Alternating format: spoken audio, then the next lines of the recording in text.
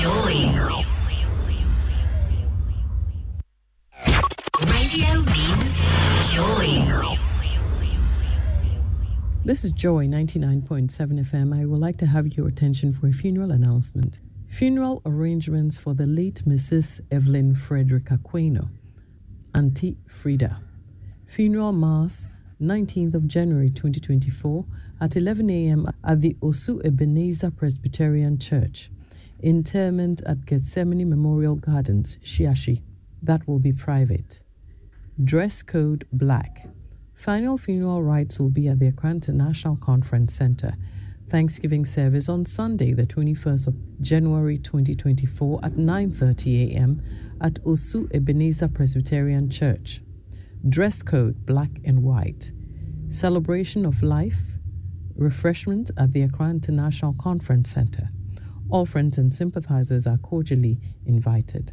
The funeral arrangements for the late lawyer Rex Abel Bruce, formerly of the Attorney General's Office, GIHOC and State Enterprise Commission Secretariat, who passed on the 30th of December 2023, are as follows.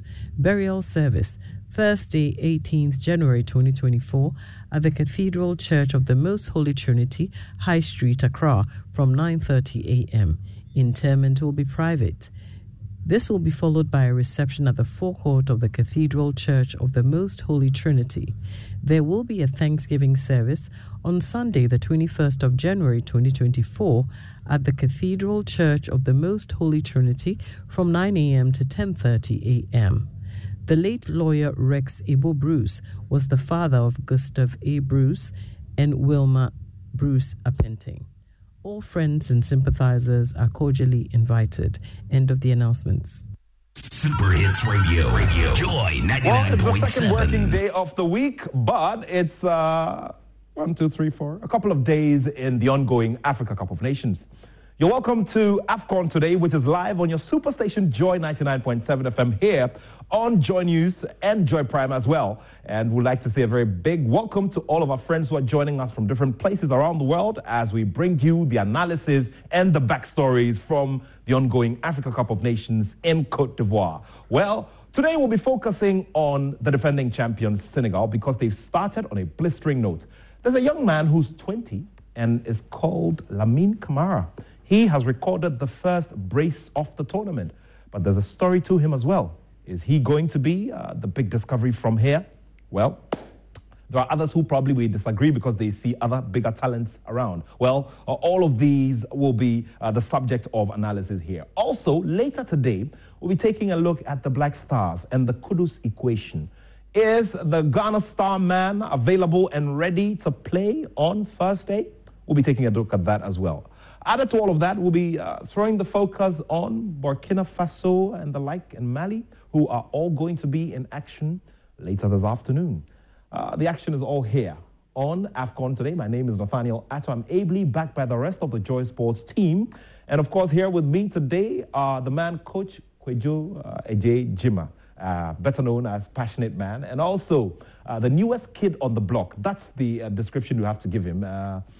Achu Tamaklo. There's a poster in town and in your spaces which has him, doing a punch into the air. But, you look at his figure and you're realizing he could function well as a super bantamweight boxer. We'll talk about that later on. But welcome to the show. Thank you so much for joining us on Joy Prime, on Joy News, and on Joy 99.7 FM. For all of our listeners on Joy 99.7 FM, do remember that between now and the end of the Africa Cup of Nations tournament, Ignition will take a rest, and the business news around this time will also take a rest.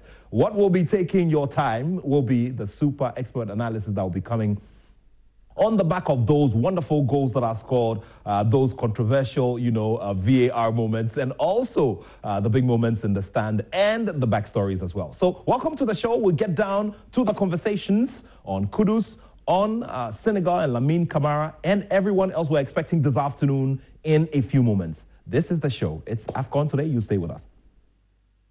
Keep this frequency clear. 99.7.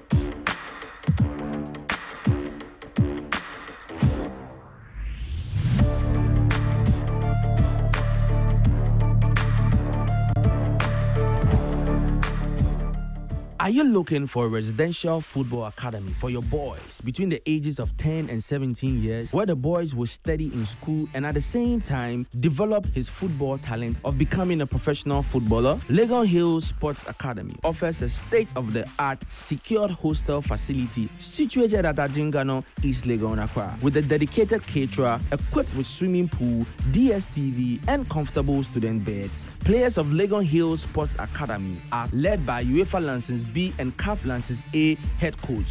For more inquiries and information, call or send a WhatsApp message to Legon Hills Sports Academy on 024-8612-622 or email us at dkday@yahoo.com. Keep this frequency clear. 99.7. It's gone in! Looks absolutely distraught. Just fall in and there's 3-0. This is absolutely incredible. This is absolutely incredible. Did you see what happened there? Oh my word. Wasn't that sensational?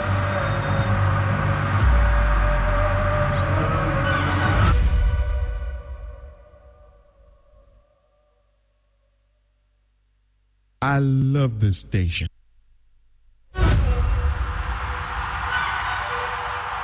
The biggest game on the continent. Of water. That's so true. Wow. It has a working tortoise on it. That's so true. I can see SINTEX. Syntax. That is so true, my daughter. When it falls down, it will spoil. That's not true. But why? Hey! Syntex was the first to introduce double-layer tanks in Ghana. Syntex again was the first to introduce white inner layers in Ghana. Syntex gives you the biggest warranty, 7 years. No matter your water needs, Syntex is the answer. Syntex tank.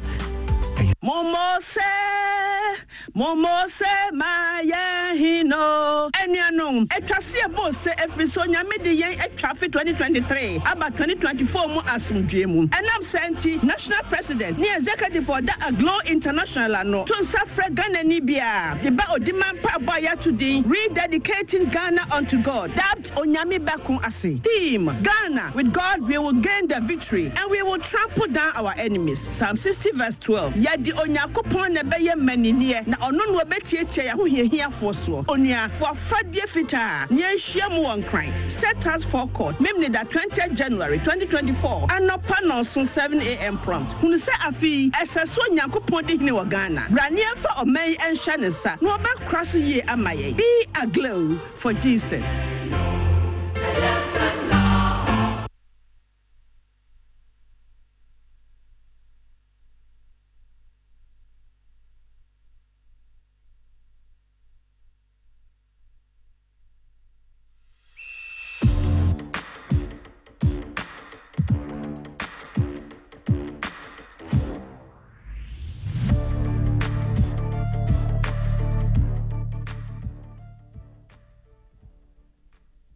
Well, I know you're really itching and looking forward to the conversations. Well, take it easy, relax, and whether it's in your seat or you're listening and watching from a device, well, you're welcome. Thank you for staying with us on Joy 99.7 FM, on Joy New, on Joy Prime. All right, gentlemen, good to see you again. And let's begin with Ghanaian interest. The Kudu subject is still on, and the good, refreshing news is that he is likely to feature. He is fit. He's done a full training session with the Black Stars. Let me begin with you, Achu.